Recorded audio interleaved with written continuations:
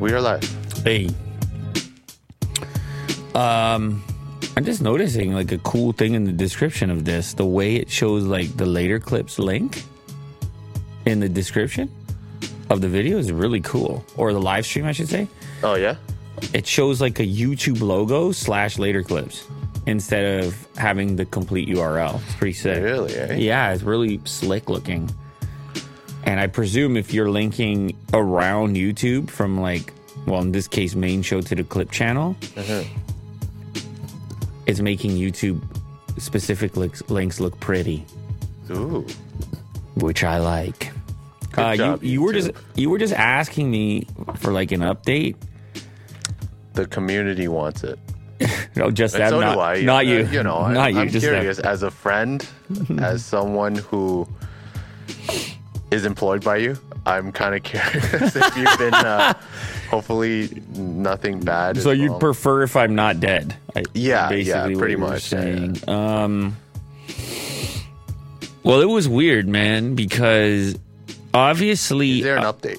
Well, not really. I mean, okay. a little bit, I would say. Sure. I think I may have... I had stuff to do last night, right? Yeah. And so... And I was already convinced that the tag was not on my vehicle. Because... Okay. And by the way, quick recap. I got the notification on one of my iOS devices that there was a tag traveling with me, an AirTag. And I was like, okay, well... try to track this thing down. I played the speaker noise. I couldn't find the speaker noise. I kept getting different. I was using the scanning app on Android, and then I was also using Find My on my iOS device because Find My is supposed to show this, but Find My is really a disaster as far as I'm concerned on this front because it kind of misconstrues things. Like it has to be around you for a certain amount of time before it's going to even show up as a device. So you have to kind of like wait. You can't just run a scan, in other words, on unknown AirTags versus these other apps where you can do it. And people suggested the Blue app. What was it called? Blue. Light Blue? Oh, God, where is it? Oh, that was an iOS app. Yeah, it was called, was it Light Blue? Yeah. Yeah, okay, so I was using that, but for some reason, this wasn't showing me AirTags. This was showing me a lot of unknown devices. Then I was having to click through for more information, and it was showing me the strength of the signal coming from the low-power Bluetooth device. So that was kind of cool, but the interface wasn't super helpful in there's so many devices. I'm getting 25 on a scan, and many of them manufactured by Apple, and then I'm trying to cross-reference MAC addresses to the devices. But I have there's too many devices. And we were hoping like the signal strength would help lead you to where the actual AirTag is. Not if you have 20 Apple devices. Yeah, so that anyway, doesn't help. I found another app, which is called, and this is a paid app, so I'm not necessarily recommending it, but I just found the interface and the feedback to be a little easier to cruise through. And it was called AirTag Tracker Detect Pro. It's $4 on Android. I don't know if if you need it or not. The ratings are not fantastic. It's kind of hard to say. And it didn't, for the record, it didn't like... It didn't kind of look how this looks, where I felt I could kind of just walk towards. It wasn't UWB, which seems to be an iOS only thing when it is your own AirTag, but it will at least identify. Wait, no, this is the official Tracker Detect app. Oh, okay. A Tracker Detect Pro is underneath it. Oh, this one? Yeah, that other one's by Apple. Oh, okay. Okay, so that's the default one that you get that Apple put out reluctantly. They're like, okay, I don't know if it's reluctantly, but they realized there was an issue and they published an iOS app. Or sorry, an Android app, instead of just having people find out on iOS if they're being tracked. So anyways, this third party made this Tracker Detect Pro, which is quite a bit different than the official app from Apple. You can play an AirTag sound, you can run a scan at any time, and it will show you an actual readout in meters or feet of how close proximity in AirTag happens to be. Now, I was kind of freaking out because I discovered I honestly didn't have time. I was out of the house. I was still doing stuff. I still have life obligations. So I didn't have time, like, after work to really investigate. So it was late at night and everyone was sleeping. And I'm like, all right, I'm going to go full detective mode now. Okay, yeah. But it's also a snowstorm is weird. And it was kind of an odd time to be into detective mode. Yeah. And also, I was just like gassed, man. I was exhausted. I was like, oh, can I really get to the bottom of this right now? By the time everybody went to bed.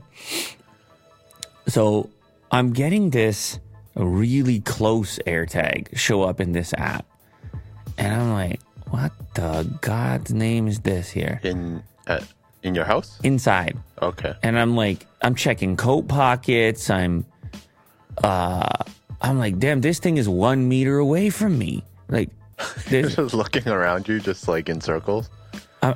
Kind of. No, I'm telling you, I'm in the closet. I'm checking coat pockets. I'm checking pants that, like I'm just anywhere that I feel like a pocket could have had something in it. Mm-hmm. I'm emptying stuff out. I'm checking backpacks. I'm checking, all the stuff you would check, right? Mm-hmm.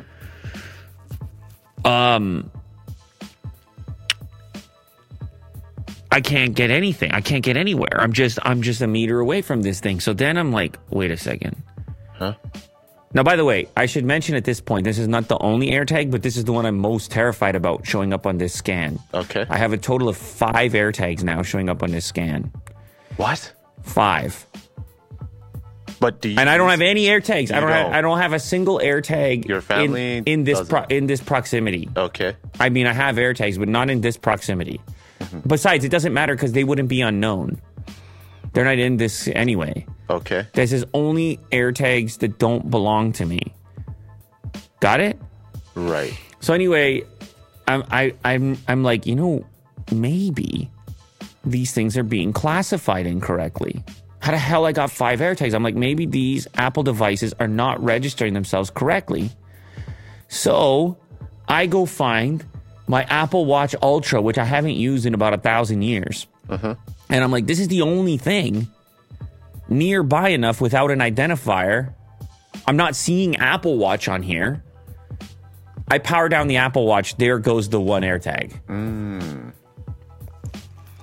So they are like labeled as some sort of Find My. Find My technology. was broadcasting something even in the absence of having used the Apple Watch even being used. Right. So, okay, there's one. I got 4 more. And these other ones are the ones that could have been causing me problems from the jump. They got to be Apple products then, right? But here's the problem. None of these I can get to ping from inside my house. So none of them have been planted on anything personal item. Because these ones are only available to me when I'm outside the house. Got it? Mm-hmm. And then all of a sudden, ting, ting, ting, ting, and they're all there and different ranges. So I got like, let's say 15 feet, 50 feet, 100 feet, all in this range of distance. And I'm like, okay, I don't have the proximity to other people's houses is not small. Mm-hmm. So they're more than that distance away. So I'm like, is this thing completely, like, I'm starting to think, did somebody down the street pick up a bunch of these things? Was somebody parked on the road with a bunch of these things? So I start going up and down. Now I'm marching through the snow over here. Oh. And I look like a maniac. I'm about to get arrested or shot or something, trying to stalk the stalker in this case. Yeah, with your Dick Tracy outfit. It's a double stalker job thing going on. Now, some people are mentioning, AirPods can come up like this. They're supposed to identify correctly. So it should be like, hey, there's an unknown pair of AirPods near you, or there's an unknown device or whatever else. And then AirTags are supposed to say AirTags, which is what I liked about this app, is that this app lets you actually select only AirTags. Oh, okay. This app, you can go in and say, I don't care about all these other devices. Uh-huh. You can uncheck others and Apple devices. See that? Go back to that other slide. I'm now promoting this app. It's $4. I'm not really promoting the app, but it's just the You found it useful. I found it useful. I found it Like, useful. it helped. I found it useful, but I can't speak to everybody's experience with it. So anyway, it also will tell you if any of the devices are suspicious or if they've been around you before. Like, it will keep track of every single time it gets a device, and as long as you keep the app installed, it will tell you if this is a new one or if this is the original time in which you encountered this device.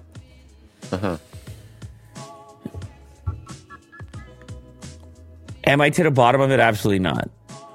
So you couldn't find the other 4 devices? I have 4 now AirTags, which I can ping. And they're outside your house? Well, I can ping them from there. I can find them from there using this scanner at those ranges of distances. And I can march around, and I'm like a guy playing hot and cold.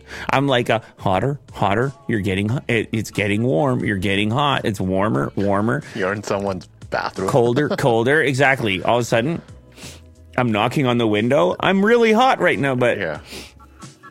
I don't think, without UWB, I think that this low power Bluetooth is wonky as far as those distances are concerned, and those projections or those transmit powers and so on.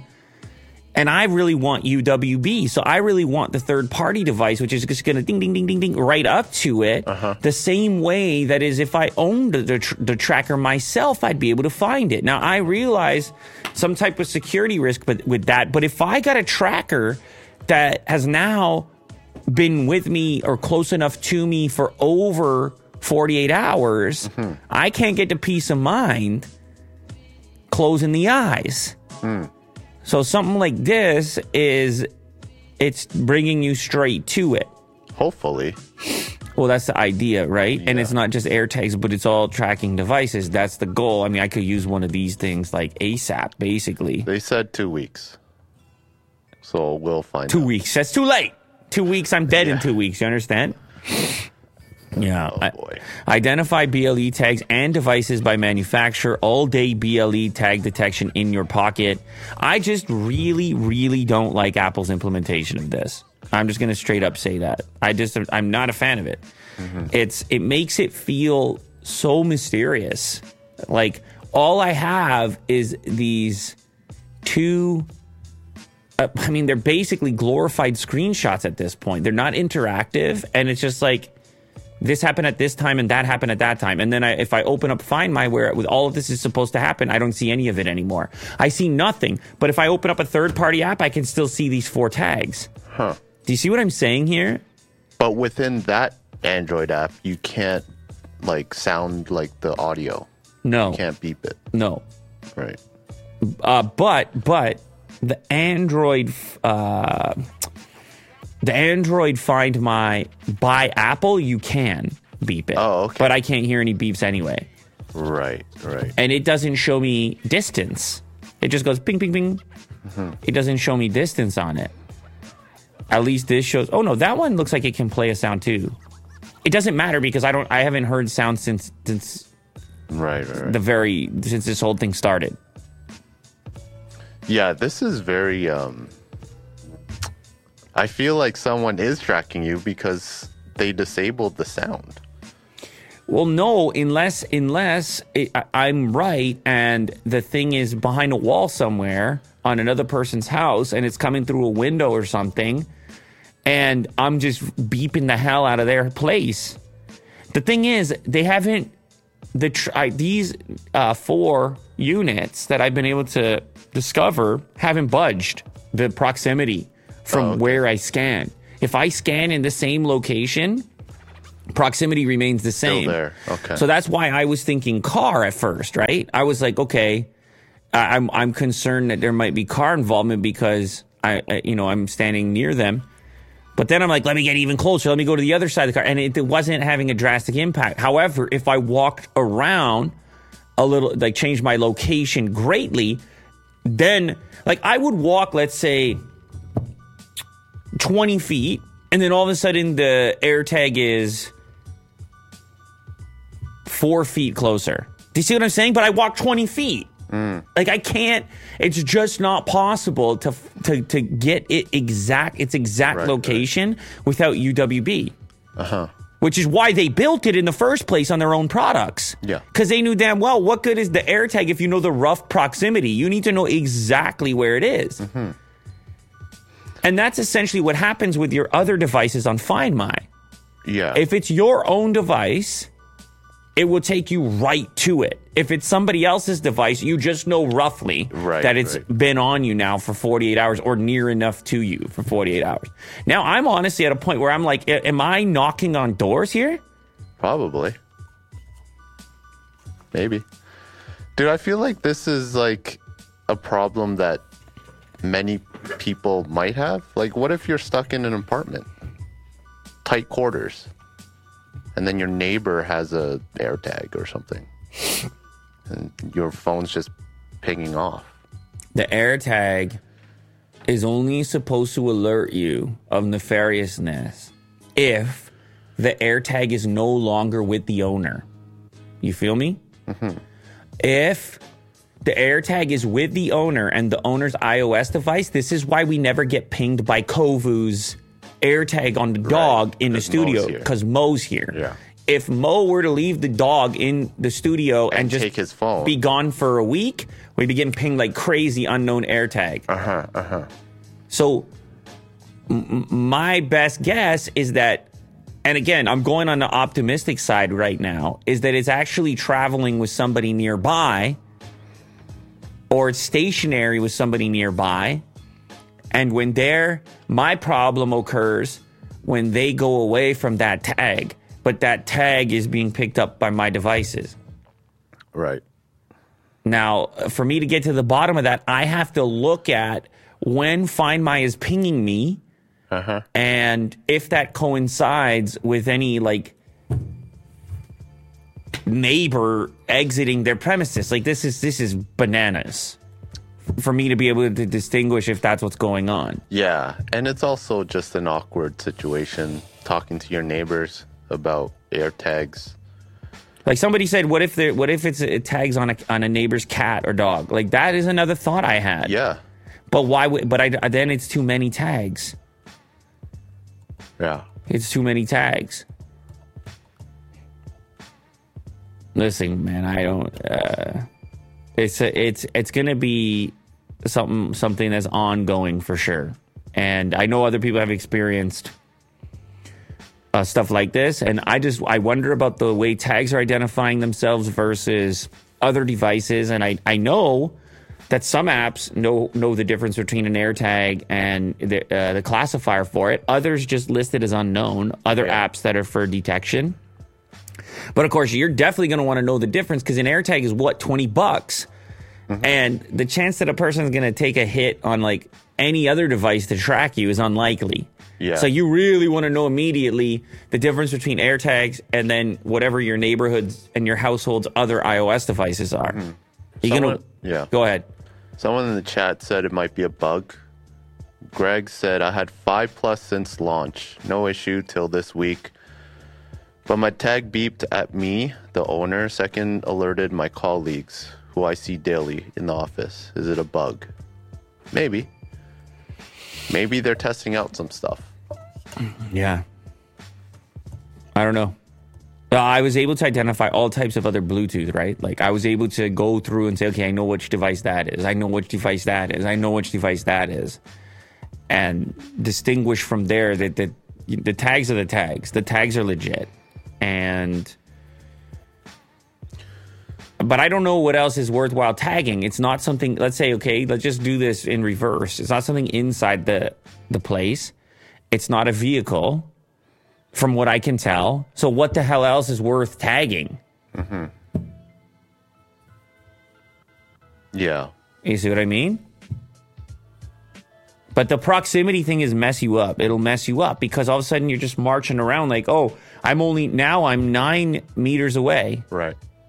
Let me try to find where's 8 meters away. And I know it's bull crap, all of it, because I go in one direction and I got 4 feet closer. I keep going in that direction. Now I'm 4 feet further away. There's some goofy stuff going on. It is not precision. It's not accurate. Maybe what the guy's going to give me is precision. The dedicated device. Yeah. Blue Sleuth. hopefully we'll try it out. But don't worry, I put those Sentry modes and stuff on, so like I was also monitoring that, and I mean I'm paying attention. That's for damn sure. But this is not.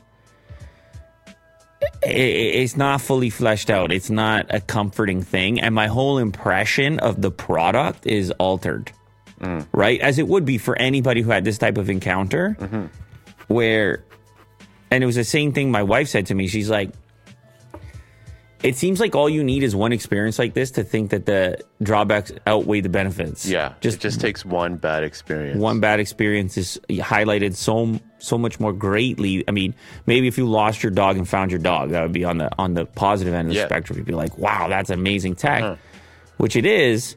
But I think it happens more often than not, for the most part. We just need better tools to be able to like isolate it and actually find it. That's the key. We need. They got to give us access to that. Yeah. Anyway. Yeah. That's your update for now. I don't know. I'll let you know if these things move, if they budge, and if I'm able to better march around. It's like the worst time for it too. There's so much snow that fell last night. Yeah. It's the worst time to go hunting for air tags. And talking to your neighbors about it, that's just awkward.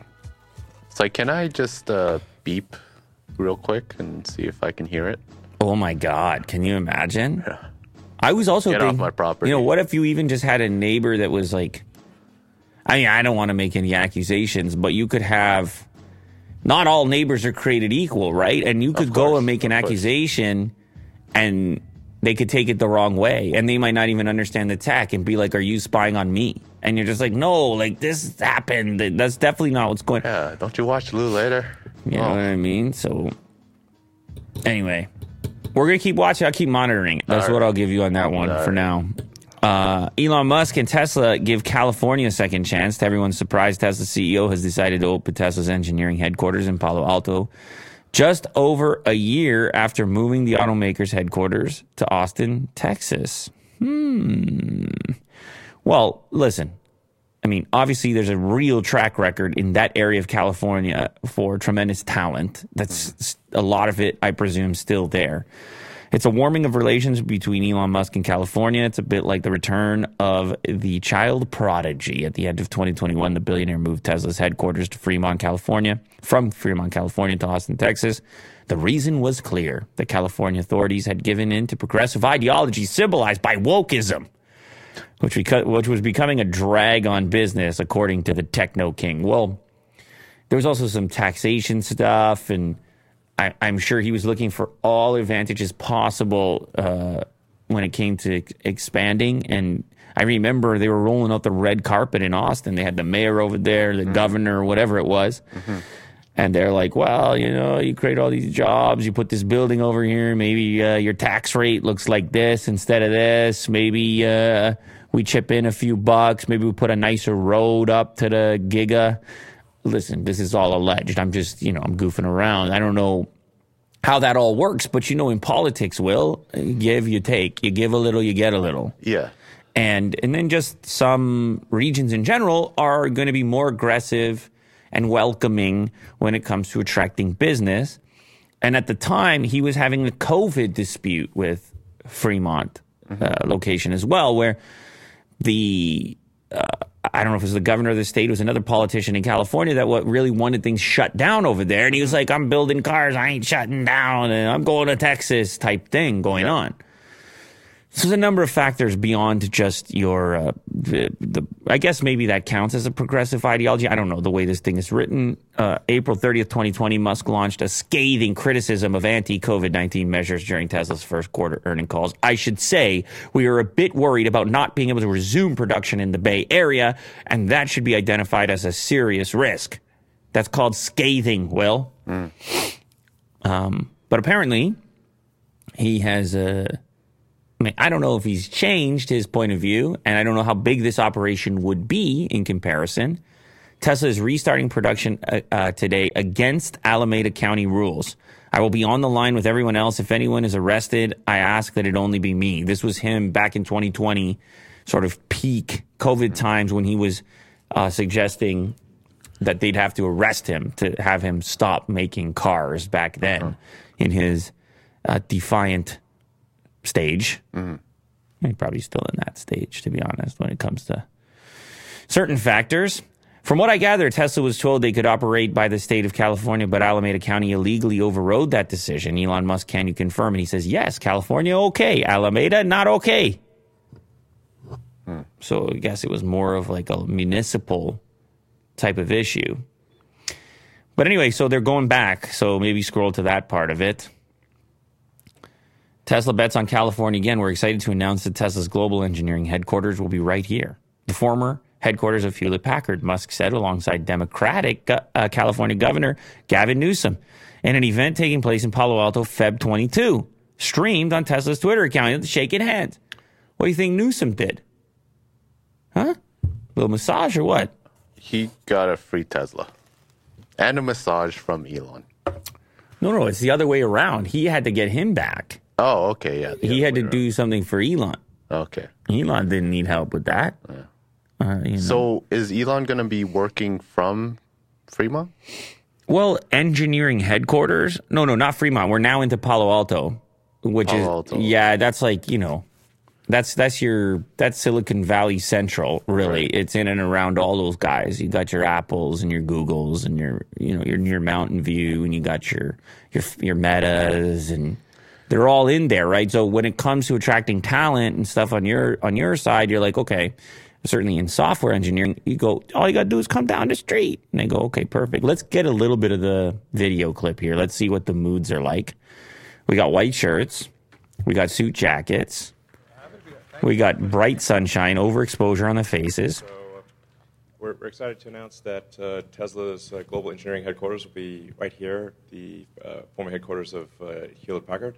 And this is, I think, a poetic transition from the company that founded Silicon Valley to Tesla, and we're very excited to make this our global engineering headquarters in California.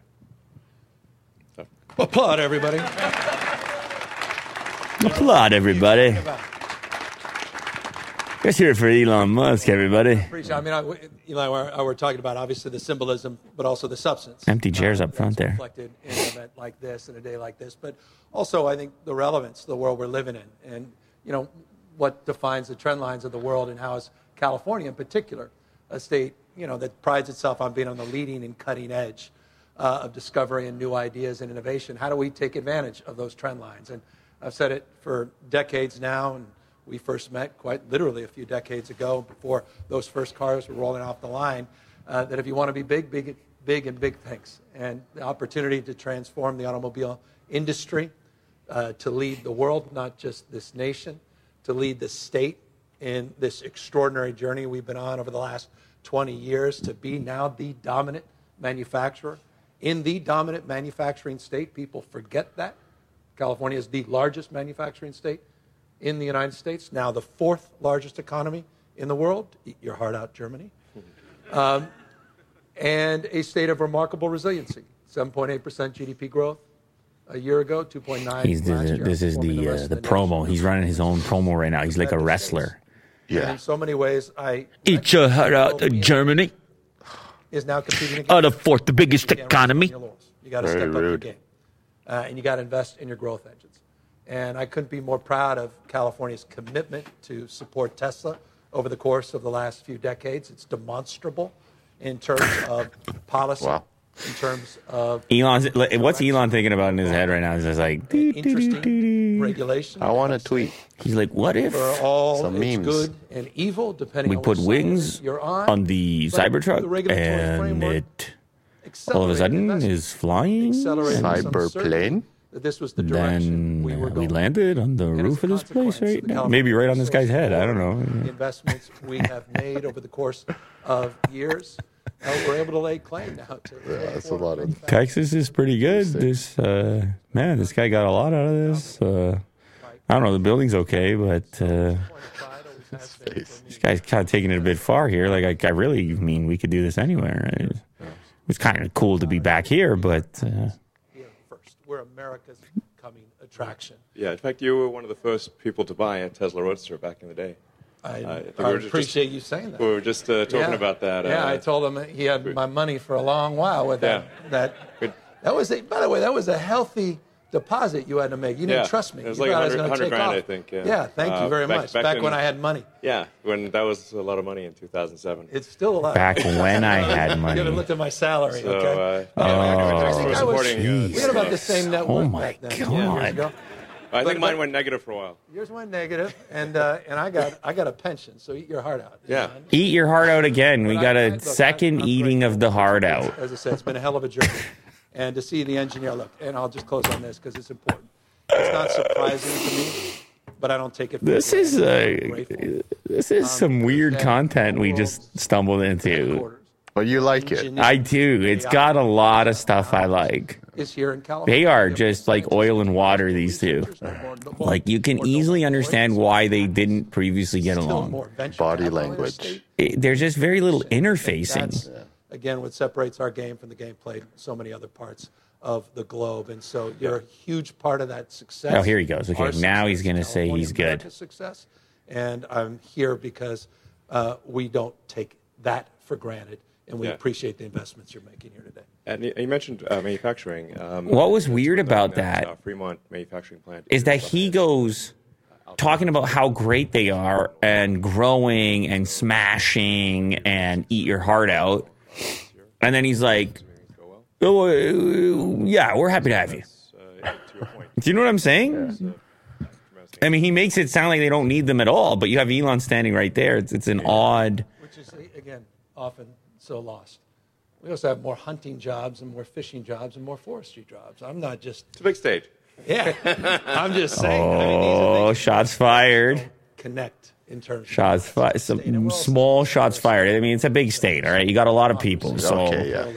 You know, I mean, he's like GDP. Okay, yeah, we get it. You have mountains and the ocean. Like, we get it. This is called a California promotion, at least my rhetoric. But it's also California pride. And I say that as a guy who grew up here. And those that count us out, those that think our best days are behind us, I've been hearing that my entire life, half a century. And I think today is just another proof point of the renewal and the energy and the vibrancy. Pride is a weird thing. You know? Like, to be so proud of a physical... It takes guts, it takes courage, it takes risk. You know, it's... Taking, and he's pointing at him again. It takes partnership. So I'm appreciative of you and appreciative of our partnership over the course of the last 20 years. And let's see this as the beginning of something even more extraordinary on the journey to dominate in this space and to change the way we produce and consume energy in this state, in this nation. Eat your heart out, Will. All right, well. Eat your heart out. Yeah. Eat your heart out. I think Elon regrets this. He's like, you know what? Hey, this HP place is okay, but I don't know if it was worth it with all that. Yeah. Fly me back to Texas. I want to ride my rocket. He's like, you know what? I don't know. He's like... I don't know about this guy. He's questionable. Oh, it was so awkward. Listen, it can happen to the best of us. I mean, I haven't been in that exact scenario, but... Well, Elon's not really a social guy as well. No, I know, but I promise I've just been in awkward social scenarios where it's not really thought through, and then they're like, well, you're going to stand over there, and he's going to stand over there. And it's weird. You have a mic. You're facing 12 people sitting in folding chairs. But then it's also, it's streamed. And then everyone's supposed to be excited and happy. And it's like, they should just sit down and have a conversation, maybe. Like, I don't know. There's got to be, because it just ends up feeling that way. And really the way it feels is like Newsom there just cutting a promo for how sick California is. You know what I mean? And I'm not sure that that's really the point here. Like, we didn't find out anything about this HQ that they're going to have. Yeah, maybe a tour? Well, we didn't find out anything. Cool. Like, how many people are you going to have there? What exactly are they going to be working on? Why is it beneficial for them to be located there, proximity-wise? I don't know. It's just, yeah. We didn't really get too much info there. Yeah. But... whatever. Congrats. Yeah, I guess they keep it moving, right? There must be positive incentives. There must be positive incentives. How about Twitter possibly going open source? Musk suggests he could open up Twitter's source code next week. Going open source might be the best thing to happen to Twitter. Not only will it help Twitter brush off allegations of being lenient on certain ideology, it will also help Elon Musk deal with allegations of him tweaking Twitter's algorithm to favor his profile and tweets. Well, listen, he had been nagging on this idea of a better reflection of impressions relative to your follower count. And he's done all types of tweaks that people are not necessarily completely sold on, like the way that mentions show up and the fact that replies are held in such high regard. Like the replies of people you follow seem to be have tremendous velocity at this point as well, if it's a hot reply. And it's like, I don't know, because a lot of people's feeds ended up becoming Elon because he just happens to be one of these most followed and most active guys. Should that be the way the platform runs? Maybe. There's an argument for it.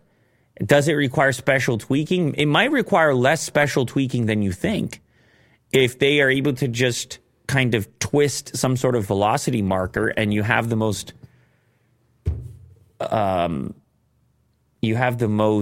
a word I'm looking for here. Impressionable tweet? No. What is Viral? What is tweet? it when you have something that is rocket fuel? Producing a lot? Propulsion? No. Somebody UFOs. Somebody tell me in the chat. There's a very specific word, and my brain is not finding it right now. Now somebody will be screaming at the camera. Yeah. It's like if it's. I think it's also if you have like a lot of offspring. Too many choices of words. Not influence. Oh God, I might not leave this. I might not be able to leave this. Okay, we're gonna stop the. No, show I might not completely. be able. I might not be able to leave this. Wow, really? Nobody can help me here. I'll get there. Thrust. I'll get there, but I'm gonna continue. No. It's like a large number. When you produce a lot, like the capacity, the prolific. There we go. Boom, prolific. Okay, this is why Benjamin prolific. God, prolific. Benjamin. Now people are just saying prolific. Yeah, say it. Yeah. Because it's not about the fact that he has so many followers. It's he's so freaking active. He's so active. There's a lot of people with a lot of followers. They don't say anything for 6 months. Yeah. You know, how often? And then it's like some weird promo tweet that's not even really engaging with anything. Which is a lot of Twitter sometimes. It's like not really conversational as it used to be. And he comes in like an old-fashioned Twitter user with his prolific tweet style and conversational style and having a lot of followers. And it's like, who's really on that scale? I don't feel like Katy Perry or Justin Bieber or Selena Gomez is like tweeting like he is or memeing like he is. Yeah, his replies are often way more than the original tweet. Prolific. Yeah. He's a prolific tweeter, and it's important. If they open it up, we can all look and say, well, that's why those tweaks are particularly beneficial to him, but could also be beneficial for other users that find themselves in a similar category. But what does that end up doing? Well, it obviously tweaks things so that you're going to be seeing more popular people more frequently. And I don't know if that's what you want out of this program, out of this website. You may want to see more of something different, like smaller accounts that are more closely related to you. Like that's one thing I think YouTube's algorithm does a good job of. It used to have a tremendous popularity bias. It still does. It's still there. If something is tremendously popular, it will be suggested to you, but it'll also suggest something to you with like 800 views. I'm sure you've had this happen to you. Yeah. And I love those. And sometimes you find something magic in there. Yeah. And Twitter, it seems less so. So you open it up, we all take a look. I guess then we decide if we like those tweaks or don't like those tweaks and how they're influencing the way that the platform is looking. But do you also think like other companies will make third-party apps again since it's opened up? I don't think they'll change that. I don't think just because it's open that they'll have to engage with that. They have their own API rules that are. I would assume, right? The open source paradigm promotes open. Yeah, I mean it does typically promote that, but I don't necessarily think it means in this case they would change policy. Yeah, I don't think they would necessarily change their policy. In this case, I think it would just be to expose their decision making. Sure. So that people couldn't or wouldn't make claims against them that aren't supported within the code. Mm-hmm. That's my guess, at least. Mm-hmm. Tesla Model 3 refresh spotted with new wheels. They always, just put that blanket over the front there, like you don't know what it is. Like, I wonder if that's the new Tesla Model 3. Like, yep, easy, make it easier to spot. What do you think about these wheels? You've got a Model 3. I don't mind them. I do like them. Yeah, they're pretty cool. They added more spokes, or they're just oriented like in a different way. Yeah, it has a rotation and a concave kind of thing going on. Yeah, you can see how they are like. That's the center portion with the lugs on it is embedded a little deeper in there. You got a little ramp action going on. Late last year, we started hearing rumors Tesla's working on a Model 3 refresh for the second half of 2023. Wow, that's really soon. Codenamed Highland, for a few years now, Tesla's been integrating its large casting technology into Model Y, with single large casting parts replacing dozens of parts in the electric SUV.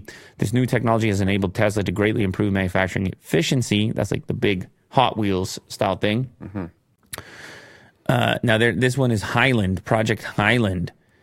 And in order to make this adjustment, they would obviously have to temporarily slow down production in order to integrate their new systems with this new assembly.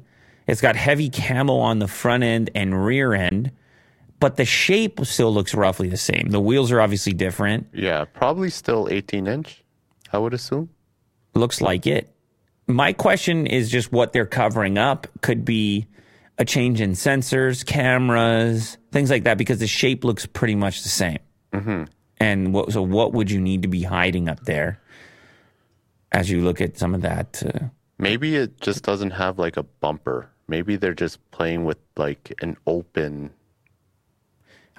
When you look at these spy shots, do you envision a Model 3 that looks very much different than the current one? No. It just might have different badging, different branding, and different sensors. That's what I would guess is being hidden here. Right. But I don't know. I guess it could technically be a facelift. You could change the headlights. They're covered. The taillights are less covered, and they look pretty much identical. Mm-hmm. So, but you're the Model 3 guy, Will. I think it looks Can the you same. spot anything different here? No. Except for the wheels. I mean, they look cool. Yeah, the wheel change looks cool. So if that's the stock option, I think that could be nice. Mm-hmm. Ford study shows heated interior panels could save EV range. It's more efficient than relying on HVAC. Okay, I was having a conversation about this last night. Mm-hmm. Last night, I get to the hockey rink, and I'm talking to a parent, and she's telling me how treacherous one of her friends' commute, not one of her friends, one of her coworkers' commute has become with the dropped temperatures because it got cold again. And this person is commuting from, I don't know, a 45-minute commute, I would say, in a Tesla, and has on some days decided not to turn on heating at all because of the impact of heating on your range. And this has to do with the lack of efficiency in the way this happens compared to a gas vehicle, and also just the way we want heat delivered as far as like blown air. Mm-hmm. The heated seat, the heated steering wheel, these are actually quite efficient as far as like warming your body up without a lot of waste, mm-hmm. just kind of floating away. And you remember recently we were talking about a story where there was a more efficient way to heat your home with infrared type wallpapers that would sort of emanate heat in that way. This to me feels very similar. If you can figure out a way to heat the panels and to have a radiant style of heat, you may have better conversion and less energy loss.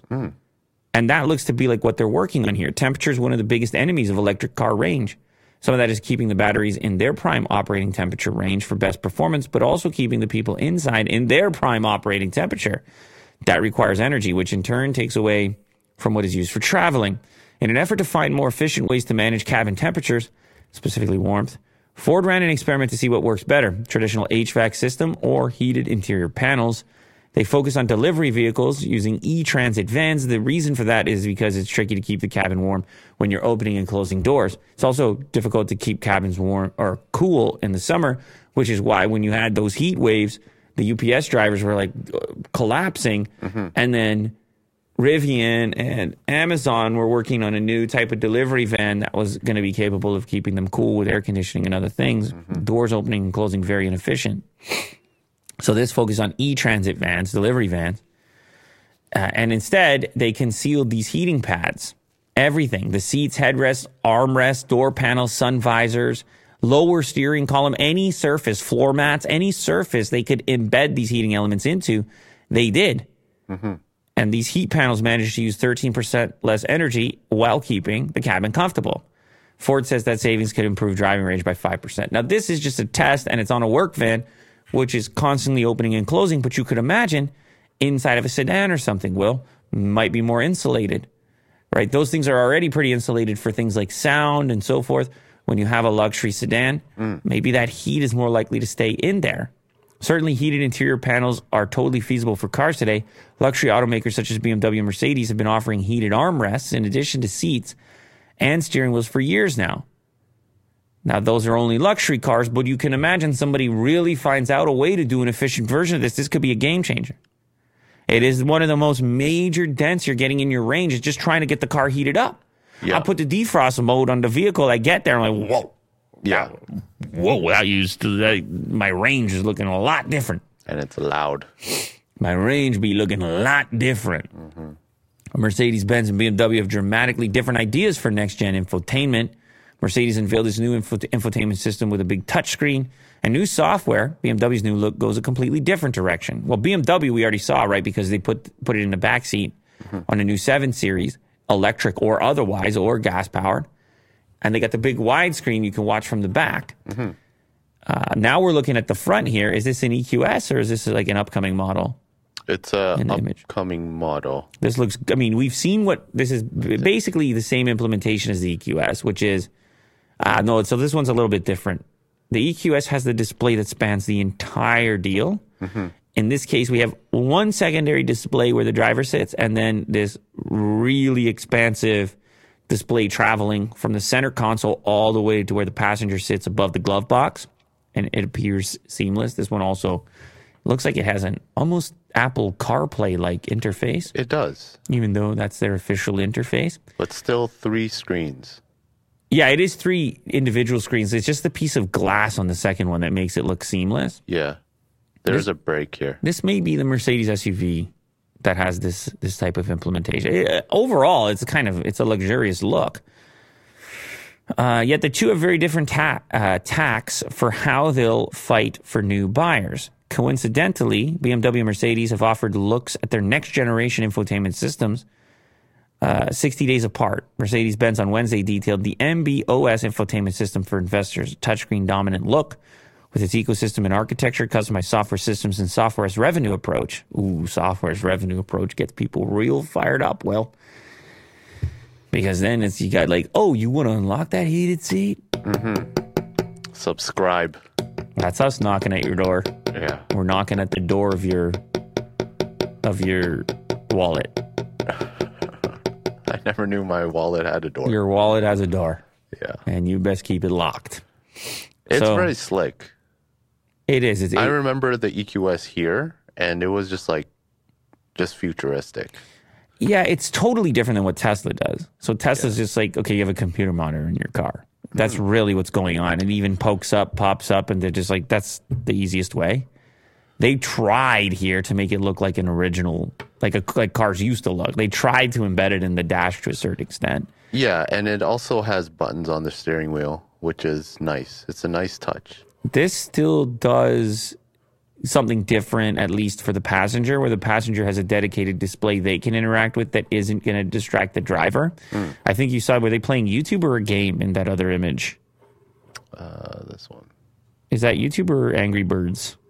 That looks like Angry Birds. So the passenger's playing Angry Birds, maybe, or watching Angry Birds, and the driver isn't really distracted because of all the shapes and curves that you're able to apply. Yeah. To keep one display sort of primarily for the passenger rather than the driver. Now, what is the BMW equivalent they showed off? That's the one above there, I guess. That's going to be this image, which is it's kind of projecting a lot of what's going on onto the windshield.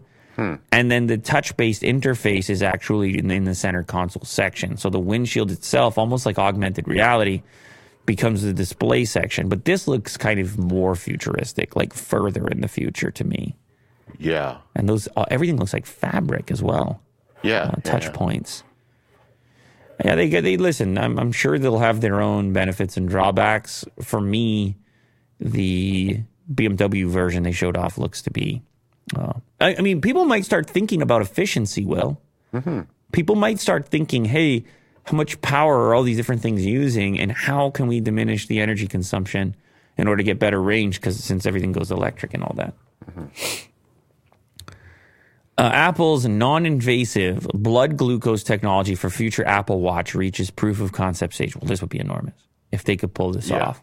No more pinpricks. This would just, I know there are devices that do this. I see them advertised where you just scan your arm over here and you have something that's kind of embedded. You have something that stays there, if I recall correctly, to avoid the pricks. I don't know how they'll be able to do it. In the watch, Apple has made notable progress on non-invasive blood glucose monitoring tech.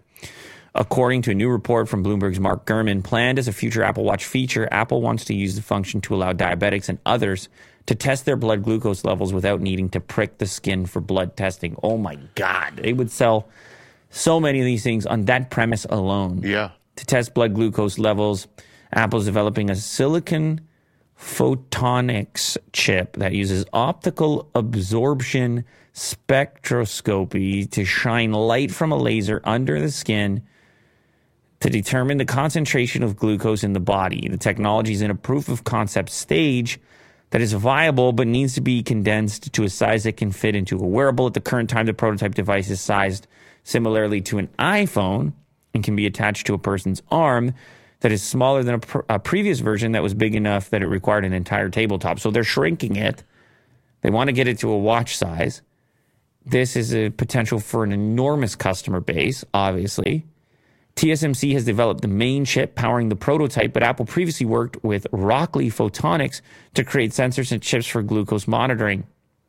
Rockley in 2021 unveiled a digital sensor system that it said could monitor body temperature, blood pressure, glucose trends, hydration, alcohol, lactate, and more. Honestly, it might sound weird to you, and I don't have diabetes, but this type of wearable is way more interesting to me than just like, I want to do a workout. Yeah, this is like real biomarkers and feedback and preemptive predictions of potential problems. Like when they started talking about ECGs and SpO2, that kind of got me going. And then this goes to another level. If I'm checking about alcohol concentration, hydration level, when you're lactating, blood pressure, these are all things that are extremely annoying, if even possible to track. To have that passively exist on your wrist is enormous. Now, as mentioned, the current tech is way too big to wear. Can they do it? How quickly can they do it? Miniaturize it? Remains to be seen. What is the battery consumption associated with it? A lot of questions remain. But if Apple could crack that, now you got some next level wearable. It seems hard to go. It's hard to not have, because all this set of sensors could be a game changer for a lot of people. And the same size as an Apple Watch. Very impressive. You need to know when you're lactating. I definitely need to know. Google wants returning staff to share desks with a partner to maximize office space. but they've got to agree on tidiness expectations. You imagine yourself trying to share a desk with anyone else in here? I'm like, listen, Will, we got to condense our office space here. We now have your quarter to work with. Oh, no. And everyone else is going to be in there, too. Yeah. You're going to have to shift over to the left. Wait, everyone? It's not just a partner? No. We're taking to the next level because we're the friendliest and tidiest, right? Okay. I guess so. Maximize office space. I don't know. Did they eliminate a bunch of office space? Because it seems like they have a lot. Googlers are being asked to share their desk with a partner in a bid to maximize space efficiency at some of the tech giants' largest offices. Other big tech firms are battling to get people to come back to the office, and Amazon CEO Andy Jassy facing down a petition of thousands of workers unhappy at the prospect. Google appears to be embracing a hybrid and rotating work model. In an internal document seen by CNBC, Google has asked staff to alternate the days they come in, Mondays and Wednesdays or Tuesdays and Thursdays, in order for one desk to be shared between multiple people. Members of staff are invited to come into the office on unassigned days, but they will be asked to sit in an overflow drop-in space. So they're like, okay, fine, you guys all want to work from home. Well, we can't have these enormous leases on these buildings. So you're going to have to go back to work, but also work right beside your... It seems to me that basically what they're saying is actually you would rotate days. So your desk would be used by you on Mondays and Wednesdays, and it would be used by Mo on Thursdays and Fridays. Right. Yeah. Tuesdays and Thursdays. Nobody works on Fridays, Will. Not if you work for Google. Gotcha. So you're just renting like a desk, essentially. It's not yours permanently. Now, you can obviously understand where you could have tension there. You come in and all of a sudden Mo's dirty fork is on your desk and you're like, hey, man, I'm not suggesting that that's what would happen. I'm just painting a picture here, Mo. Take it easy. I mean, it could be Will's dirty fork. Who knows? Could be his yellow mug that sits there for however long. You never know. The memo adds that these changes will affect staff in Google Cloud's 5 biggest locations in the United States: Kirkland, Washington, New York City, San Francisco, Seattle, and Sunnyvale, California. The motive behind the move is clear: real estate efficiency. That's the reason for the switch. They're like, okay, yeah, go ahead, work from home. We'll have less real estate, save a bunch of cash. You guys are productive, right? You're still doing stuff, right? Just come in every other day or twice a week instead, and we'll have a smaller space. Maybe we should implement this. Well, what do you say? We should move to a shoe box? No? Okay. Will doesn't agree. What about, what could we work with? Half this space? What do you say? Real estate efficiency, Will. Where will all our cars go? You're screaming at me, Will. You're screaming and yelling. I have a lot of cars here. Anyways. You're a tidy guy. I think people would want to share with you. Yeah, we'll see. Leave a lot of gum under the seat. That's sabotage, Will. You just leave a bunch of air tags? Yeah. You're like, take that. PlayStation 5 has been slammed for deceiving message on the box. I thought this was kind of funny. This is interesting. I mean, this is probably one of those things that most people didn't even notice, I'm guessing. Yeah. This year, the PlayStation 5 will turn 3 years old. Happy birthday. But it doesn't support a feature that's advertised right on the front of the box, even 3 years later. The very start of the year, though, Sony Interactive CEO Jim Ryan announced that from now on, everyone who wants a PS5 should have a much easier time finding one at retailers globally. I actually saw a sign. I don't remember where I was. I might have been in a mall or something. They had PS5s. Okay, yeah, we checked Amazon, too. There's PS5s. I don't remember where I was. Rejoice. However, on Reddit, some PS5 owners are feeling frustrated that after all this time, 8K gaming still isn't an option, despite the fact that there's an 8K sticker right on front of the packaging. It's funny because who has an 8K TV? I mean, it's not really a sticker. It's right on the package, like printed on there. A label. Where's my 8K gaming PlayStation? One user question, along with a picture on the box. It's literally just bullshit marketing because technically HDMI 2.1 connection can do 8K. Yeah. 8K capable just because of the HDMI connection. Another user summed up the situation best. The PS5 doesn't support 8K output. The sticker on the box is kind of deceiving. The console supports 8K internal rendering resolution, but not output via HDMI 2.1. But the sticker isn't that specific, they wrote. In an FAQ in the PlayStation blog, states that after a future system software update, the console will be able to output resolutions up to 8K when content is available with supported software. We still need 8K content. Yeah. Like you would need an 8K game. You would probably see like an 8K video prior to an 8K game, and you would need a software update. Go ahead, Will. And you need a display that would support that too. I don't think there's a lot of them out there. Will, that's an understatement. There's almost no 8K displays out there. I mean, they cost a boatload. So yeah, it's a little funny thing here that I saw, but it is true. Like it. I wonder what the cheapest. I wonder what the cheapest 8K display is in the world. Cheapest 8K display. Oh, you're looking. I'm looking. Dell's Ultra Sharp, maybe 32-inch monitor. It's not cheap. This one. This does 8K. Dell does have an 8K monitor. No, that's not it. No, definitely. Apparently, LG released a sub $1,000 8K display. What? More and more 8K displays. Is already by far the cheapest 8K display available anywhere in the world at that discount. I guess LG had a cheap one. The Nano 956NA. NanoCell 8K LED TV. I don't remember if we showcased this on the channel or not. It's your cheapest ticket to 8K. So, it's not the best TV in the world, but it's your cheapest way in. It's like less bright than OLED or anything like that. Oh, is this? This is not OLED. No. Direct LED lighting, 2nd gen Alpha A9 processor. Your black levels and stuff would suffer compared to an OLED display. But if you're like resolution at all costs, it's not that crazy. Well, you can buy this. Okay. It's come down in price quite a bit is what I'm trying to get at. I know we have, I don't even know where it went.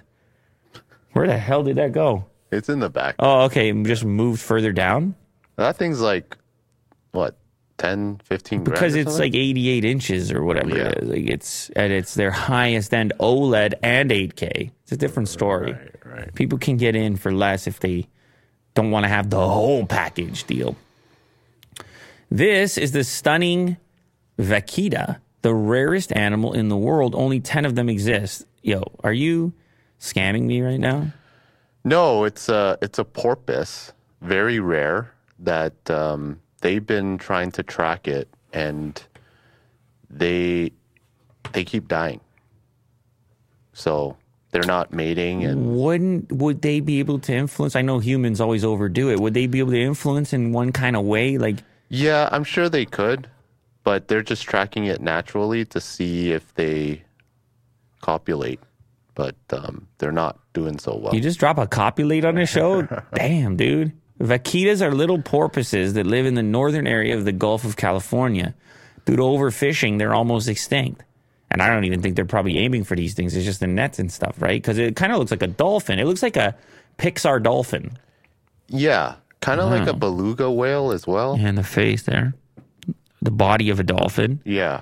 It's a type of porpoise. The vaquita, also known as the Phocaena sinus, or sinus, is a small porpoise native to the northern area of Gulf, California. The sea creature can grow to be 5 feet long, fully grown, 120 pounds.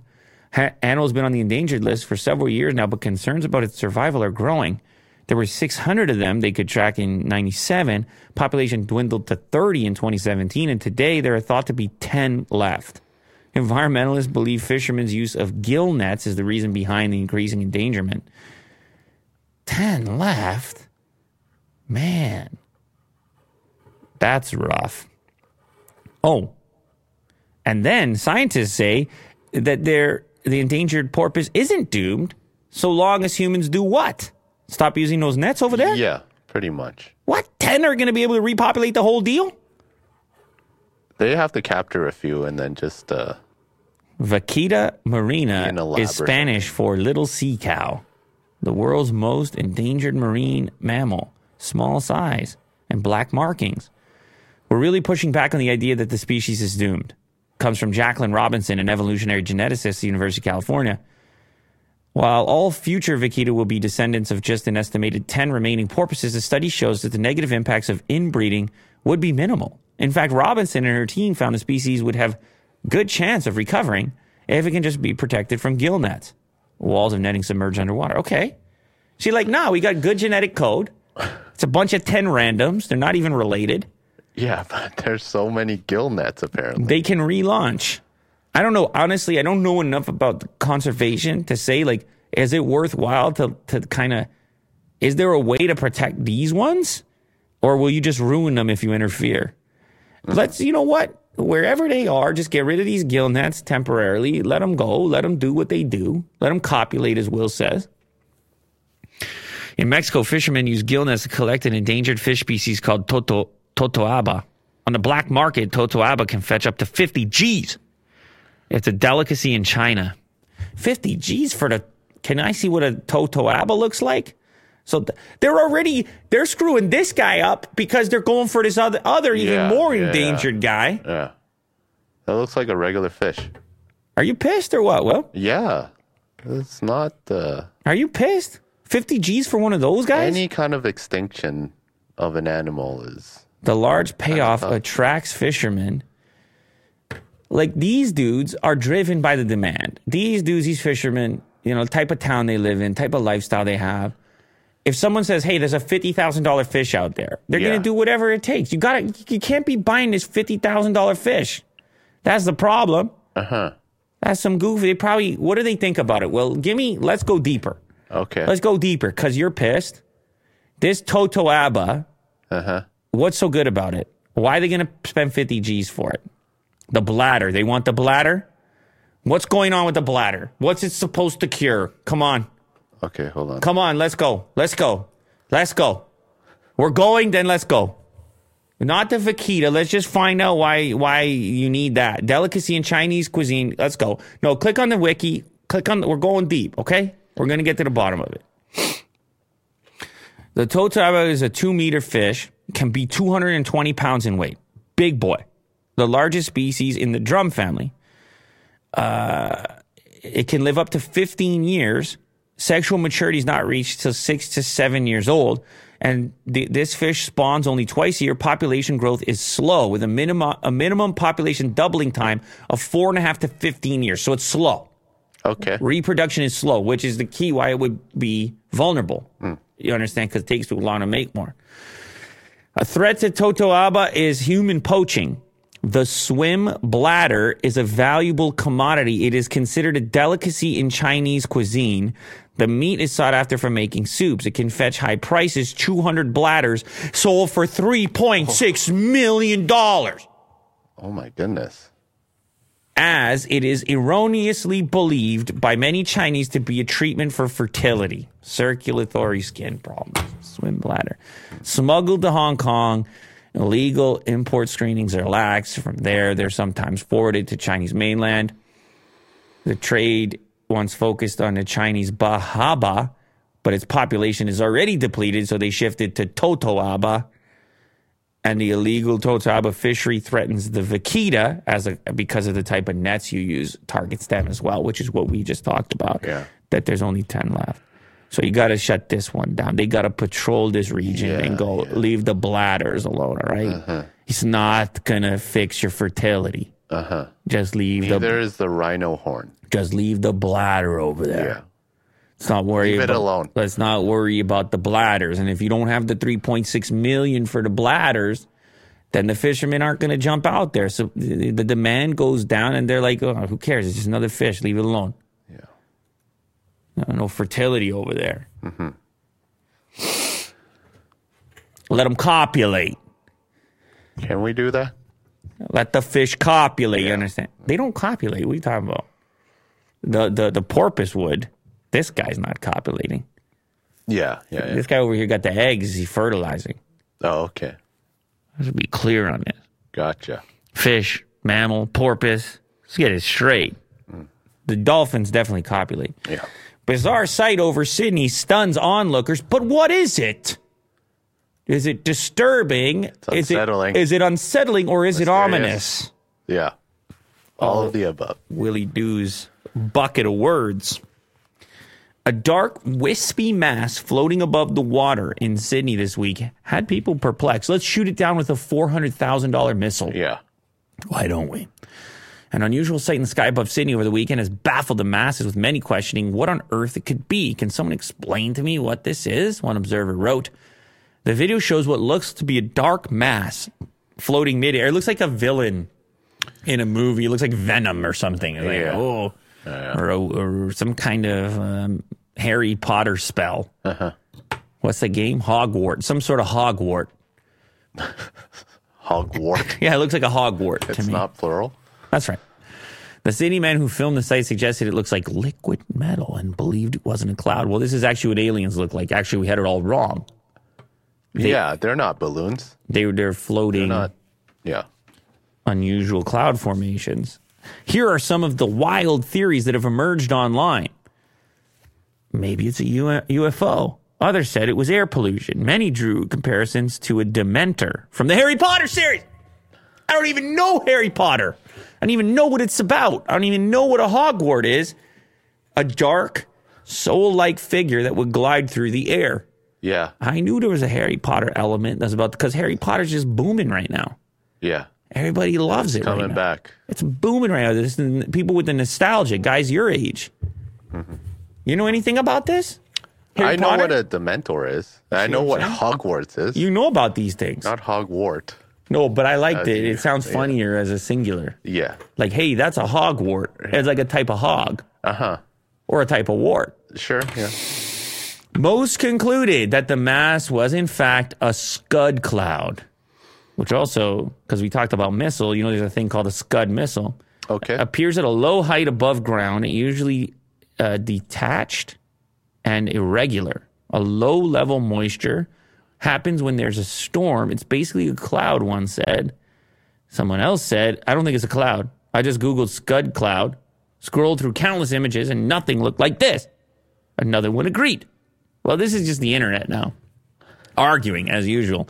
Do you have a video of it? Let's watch for ourselves. Look at that. That was kind of crazy, Just eh? hanging there. Ooh, it's creepy looking. Yeah. Yeah, I don't like it. It's definitely not a thing that I like. But I guess And it seems like it's close to the ground, too.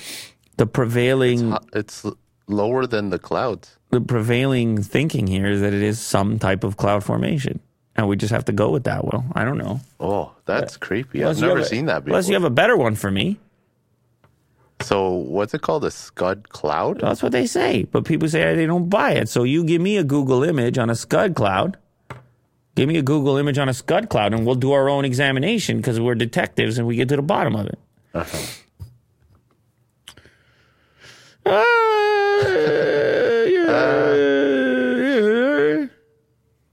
Some of these look like tornadoes, but yeah, I guess. Well, I guess. But it's detached. These ones seem like it's Well, connected to the type clouds. detached. Type detached. Scud cloud detached. Let's see here. Like those. If you go click on that one to the right with the 8 wood TV left, one to left. Like some of those, if they detached, Okay, yeah, sure. Yeah. I don't know. Probably an alien. Yeah. It's probably a hogwart. Japanese officials investigate mysterious sphere washed up. Would this one be ominous? Maybe. Yeah. You know us, we got to investigate any mysterious object. Of course. We're the UFO hunters. Unidentified flying, I guess in this case it's washed up on the beach, but maybe it was unidentified and flying at one time. We're the UFO hunters. This is the new name of the show. Okay. What do we got here? A suspicious ball was reported by a local resident in Hamamatsu. Oh, you go take a crack. Go ahead. Gotta say it. Go ahead. Take a crack. Hamamatsu. Easy, brother. Easy. Holy crap. You went for it. You went for it like a guy who visited Japan once. So did you. I didn't go for it to the level no. of you. You went for it like a guy who took a train and went around Japan, and you were like, man, I'm pretty cool. I'm in Japan right now. Yeah, it's a good time. I recommend everyone to go. Like, but you did. Yeah. And you were that guy. Uh-huh. So say it one more time. Hamamatsu. Oh my God. Believe. Yeah. a southern coastal city about 155 miles from Tokyo. He called police just before 9 a.m. saying a large round object was washed up on a beach. The woman said her husband first noticed the object while taking a walk on the weekend. It looks like a huge egg or like, oh God. According to police, the object is a sphere with a diameter around 4 feet, believed to be made of iron. And it has a coating of rust. That is so cool. Looks like Godzilla's egg. That is the beginning of a movie right there. Yeah. They're approaching it, and and like these two guys, look at the suits they're in on the beach.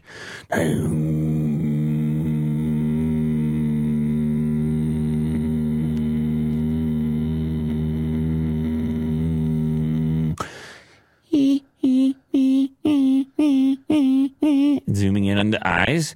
Yeah. Then the noise starts too loud and too much Space Odyssey.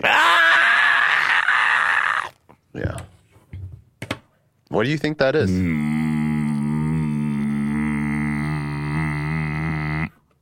Why is it so round? Isn't it just like some sort of an object? Is it a cannonball? Do they shoot those anymore? I mean, it's iron, right? So it's something industrial. An X-ray later determined the object was hollow and there was no danger of explosion. Officials restricted access within 655 feet around the object. You got to love that. In Japan, they're like, it's 655. That's the danger. Not 700, not 600, not 650. 655 is the distance you need to be away from it. Got it? We ran the numbers. The strange sighting sparked a brief flurry of TV attention and frenzied social media speculation coming in the wake of the U.S. shooting down of the spy balloons. They're like, oh, is it a payload? A mooring buoy. That's like boating. They're like, you know what I mean? Keep the boat in one place. Maybe. But you had the bomb disposal crews over there. I'm having flashbacks to the Red Magic video that I did when I was trying to defuse the dynamite, the bomb. Yeah, but it was obviously a game. I wasn't really in danger, but the stress of it, like these guys, they feel the stress as they inspect, and they're like, "Well, I might be dead. I might not be dead." I approach. I'm not learning too much. Japanese police say they will ask local officials responsible for coastal management to come collect the ball. Come get your ball. Come get your ball. Well, hopefully we can find more insight later on as the story develops. Yeah, we'll stay on top of it. We're the hunters, the UFO hunters. Yeah. Superior to human skin, scientists have artificial skin with incredible sensing capabilities. I think we covered something like this in the past, that they've made some discoveries in the world of artificial touch. Everybody's going to like have some VR version of it so they can feel what's happening in the game. Yeah, you don't have to wear a skin suit. Ooh. It'll just be tied to your skin. Oh, they're artificial experiences. Artificial skin, also known as synthetic skin, is a man-made material designed to mimic the properties and functions of human skin, used in a variety of applications. Okay, this is better. Wound healing, cosmetic surgery, skin. Why you gotta be so bored with that, Will? we gotta take it so ridiculous. Why you gotta get so bored with that, Will? I think it's cool. We just take the tech angle on it, you know. I would use it, sure. Researchers have created an artificial skin that surpasses human skin in its sensitivity to detect pressure applied by an object and its approach. In a study published in the journal Small, scientists utilized the dual response of artificial skin for various purposes, including controlling virtual game characters. There's Will. Will's back. Hamamatsu. Exciting. Navigating electronic maps and scrolling through digital documents. The artificial skin was able to distinguish different signals from approaching targets, enabling touchless object identification. Woo! Game controllers in the future. Skin. The advance provides a proof of concept application for rendering a robot to classify materials, including polymers, metals, and human skin in an entirely touchless mode. The researchers note that such artificial skin can be used in next-generation engineered electronics, with potential in human-machine interfaces, artificial intelligence, prosthesis, and augmented reality. So we can get the cyborg arm, which is 5 times as strong, 10 times the touch. Or you could just use it to repair people who need some extra skin going on. Yeah. All of a sudden, Will's swapping all of his skin for this skin. Yeah, every inch. I need extreme sensing capabilities. I was just imagining some kind of weird villain in a superhero movie. I guess you would just have to replace maybe your fingertips at first. I want to sense more. I will feel the humans. I can feel from distance. I feel your warmth. I'm kind of like Dune, maybe. Did you watch Dune? Yeah. And did you like the big guy? You know the big guy? The floating guy? Yeah, he's the best, right? Yeah. Yeah. You really like that guy. Oh, man. When they... Skarsgård. Is that his name? One of them. What was his people or his group called? Maybe someone in chat. Remind me what his group was called. They had the different, like, nations and stuff. You know what I'm saying? Dune groups, right? You're in some other stuff going on. I mean, it's vast. The Dune world is vast. Yeah. And they got to go to a place. Harkonnen. These people are better than you, Will. Definitely. Shout out. I don't know who answered it first, but I see Peter and Harkonnen. And we got to go to, where did they have to go to? What was the place they had to go to? The other planet? Yeah. No? This, no. No. God damn, Will, I thought you were a movie guy. Arrakis. They got to go to Arrakis. I thought you were a movie guy. You got time for this stuff. Dude, I don't know too much about it. I enjoyed it, though. You got time for this stuff. Timothy Chalamet, whatever it is. Chalamet. You got time for him, don't you? You don't have time for him? No, he's a good guy. Yeah, you guys are pals. Am I? I don't know. But anyway, I like that guy. When they approach him, big Harkonnen dude, and they approach him from behind, he's kind of slumped over like this, but he's got no clothes on. Oh, my God. I love that. Yeah. I love that. They approach him. Yeah. He's just like so heavy and so slumped and so annoyed that you're approaching him. I love that combination of things. He's got like a mob boss thing going on. Yeah. And he's so dominant, like it's painful how dominant he is. Yeah. He's like, and he's winning so bad, so hard that like continuing to win is annoying. You bring this to me. You know what I mean, Will? Yeah. In his black bath. Oh, I love the black bath. Yeah. I'm going to watch. I don't like anything, and I like Dune. You should watch it again. I don't like anything, and I like Dune. Yeah. So, you bring this to me. You know, he reminds me of kind of like Marlon Brando at towards the end. Like if Godfather was sci-fi times 100. Yeah. He's definitely the shot. You asked me for a favor at my daughter's wedding. No. You come to me on the day of my daughter's wedding. I thought you know about these things, Will. I enjoyed the movie. Let's just say that. Which one? Dune or Godfather? Both. I thought you knew about these things, Will. Yeah, I try. Got too much stuff in here. Up there? Yeah, I need to defrag. Yeah, get rid of some of that. You don't need all of it. Yeah. Just take a little piece out and share it with the world. Yeah. Get rid of it. Don't need you anymore. Popular Instagram photographer confesses that his work is AI generated. Oh, Will.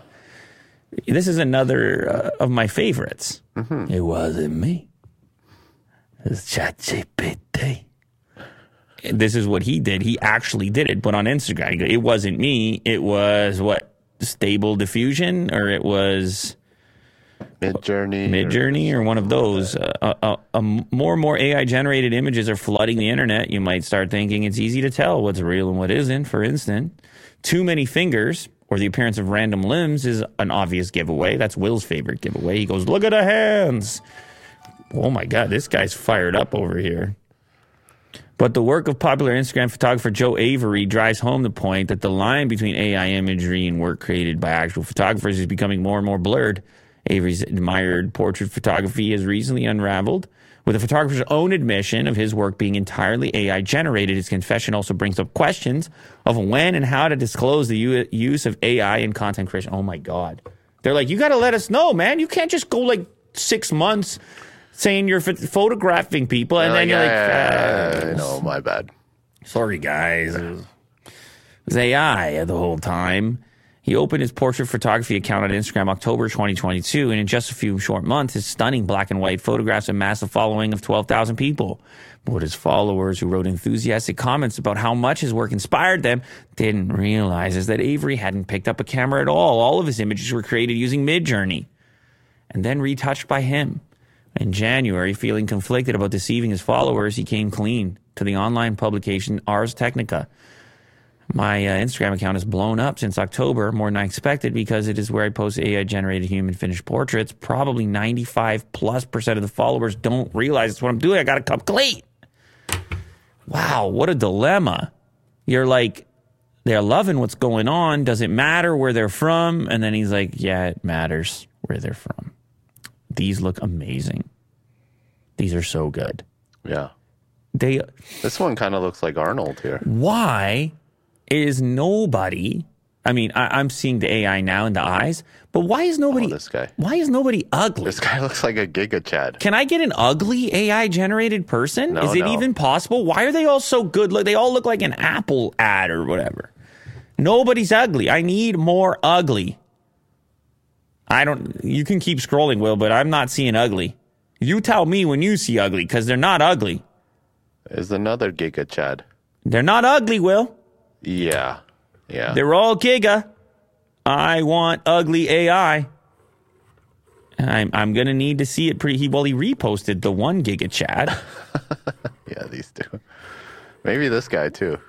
I just need more ugly. That's the thing. Are you hovering there? Are you hovering? Because that man is not ugly. He's not? No, if you call that man ugly, I don't think you've seen ugly. Okay. He's old, but he's not ugly. All right. Yeah, it just keeps going. Wow. Well, you can understand why this stuff would be potent on Instagram. You're just scrolling through. Like, well, this one's definitely like they're looking right at you. Midjourney. They're looking right at you. Let's see how. Okay. Stable diffusion. Or Little people. Emily stands at the bus stop watching the leaves swirl around her feet. The leaves are a mix of red, orange, yellow, and brown. A kaleidoscope of autumn color. She's wearing a cozy orange sweater and her favorite pair of jeans. And despite the chill in the air, she's feeling happy and excited. The bus pulls up and she climbs on board, taking a seat near the window. As the bus winds its way through the countryside, Emily can't help but admire the beauty of the changing landscape. Everywhere she looks, there are trees adorned with vibrant leaves and the smell of wood smoke in the air. When the bus reaches her stop, Emily hops off and makes her way to the park. It's her favorite place in the fall, and she loves walking through the crunchy leaves and admiring the beauty of the season. She takes her time, savoring the moment, and as she reaches the top of the hill, she pauses to take it all in. The sun is setting, casting a warm orange glow across the land. Emily stands there mesmerized by the beauty of the moment, feeling a deep sense of contentment. As the sky darkens and the stars begin to twinkle, she takes a deep breath and smiles. Fall is her favorite time of year, and she knows that this moment will stay with her forever. Well, if all I got to do is read that and know the guy's using Midjourney. Like, that sounds like Midjourney. I'm not saying it sounds like ChatGPT. It sounds like AI. It sounds like if I was using Midjourney, that's what my description would sound like. Mm-hmm. But there are really convincing ones. I mean, this one looks really real. Right? But it doesn't, I don't think this is only going to Let me get... see the hands. Show me the hands. But listen, Whoa, look at this guy. the old guys look amazing because Yeah, they're they look so even good better. at wrinkles. Yeah. So good at wrinkles. Oh, yeah, there might be a weird thing over here. The eyes being dim, not lit correctly. Yeah, this looks like a sharp point. That is, and then under the other eye, it looks like it's too blurred. Right there, that section. Like I can't figure out the focus point if I'm really inspecting it. But listen, I think that's why they mostly focus on young people because they might be a little easier. The eyes are messed up on that guy, the other old guy. This guy. Yep. Yeah. The eyes They are look they look dead. inserted into the rest of the face. It's tough. Look at the crooked nose on this guy. It's interesting. Okay. Yeah. You know what? He does what I want. He does what I want. But this looks like a really good render of someone, It does. like a model. Yeah. Anyway, this is increasingly going to be the case where people are going to be skeptical now of all the images they see, and maybe that's a good thing. Maybe now it's going to basically call out all the Photoshops and AIs, and then we'll know what to look for. And we're all going to become trained. And the downside of that is we're going to trust nothing. Yeah. And this guy feels bad, but what about all the other people that still continues to push this like AI agenda of like other people, like the audience claiming that it's real? And they're making money out of it. Yeah. The artist or... I don't know if people got offended at my ugly terminology. I meant real. I meant ugly is the accurate. I mean, maybe that's not fair because you could argue that isn't ugly, actually, like the human in the truest. But I was just suggesting that there's a bias, an AI bias towards a particular look, which is less real and more surreal or more specific, certainly youthful in many cases. And you have to start to wonder about those preferences and start to wonder about that presentation. We talked about the jawline getting pinched on Jennifer Aniston via Photoshop and then detected. And there's a clip you can watch for yourself. Like, what was it? 90%? No, 50%. Yeah. Of photos showing signs of a very particular Photoshop tool being used to change the shape of a face. Change the shape to what? It would be some sort of ideal. So I use the word ugly, which is essentially against the ideal, which to me, well, I don't care what terminology you use to describe it, actually. But I turn off the beauty mode right away, and I don't have any interest in appearing any different than I am. So for the audio listeners, the Instagram is called Avery Season Art. Anyone who wants to check it out. Yeah, asymmetric faces, natural imperfections. Yeah, like I'm into this stuff. Yeah. I'm into it. All right, last one. Can you tell the difference between genuine and AI-generated art? All right, now this is my turn, Will. You got another game for me? Good stuff. That's always fun. And we will see if I'm capable. So am I going to get one and then the next? How's it work? Yeah, it's going to be like 5 or 6 of these pictures, and then you have to choose. Okay, so was this photo taken by a human or generated by AI? This is my number one. I'm not going to look at the chat. You guys play along as well. Put your answers in the chat or in the comments. I am going to go with AI on this one. AI. You'll get the answers at the end. Yep. Next. So this is a painting. Painting, human or AI? I will go with human on this one. Okay. I don't know. Brushstroke. Human or AI? I want AI on this one. No, I want human on this one. Okay. Oh, how dare you screw with me like this? This one I thought was easy. Really? Fingers? You love fingers. AI. Human or AI? Weird hand, weird cup on the left hand. AI. Okay. I love this picture or this painting. This is amazing. Look how weird that little dog is. Buttons, are the buttons slightly off? No, because it is buttoned there. It does have one button done. Right. I'm going to go human on this. Okay. It's risky. That's lit. That's a risky human. All right, hold on. Let's see here. Well, I'll be happy if I got two it's sent to like me. What's that? View accuracy. Okay, here we go. AI. One for one? Right. Okay, 1 for 1. Let's go. It was created by Night Cafe with the prompt Navajo woman with her hair in braids. Okay, we're 1 for 1. Ladies and gentlemen, we're 2 for 2. That was a human artist, correct. Jean-Simeon Chardin painted fruit, jug, and glass in the 1720s. Yeah, that looked like a human to me. Ooh, that was a late change for me. I went from AI to human, and I think I was skewed just by the theme. It's like, oh, that's very pink and... Yeah. You know what I mean? But that's a human as well. The artist is Kelly McKernan. Look at you. The finger one, yeah, we got it, obviously. This was a tricky one only because if you just go straight to their faces, you're like, oh, this looks like a ton of religious paintings that you've seen. Yeah. But then you look more closely and you're like, weird stuff is off. Like his halo, the baby's halo, obviously the fingers, the hands. I feel like the deformed face too. Look at his shoulder, right? The cloak is like kind of weirdly smudged, and yeah, her neck, the rolls in her neck are like slightly off. Yeah. A few things. This one was easy, I think, because of the guy's face on the right. I like this image. If I had to pick an AI image that I like this image. I don't know. Okay. Old guys, white beards, weird hats. I can't really place the background. Very dreamlike. Yeah, like a Picasso or something. I don't know. I if I had to pick one of the AI ones, I would take this, or even Van Gogh. Even with its imperfection. I would leave it how it is and go, well, that's how it.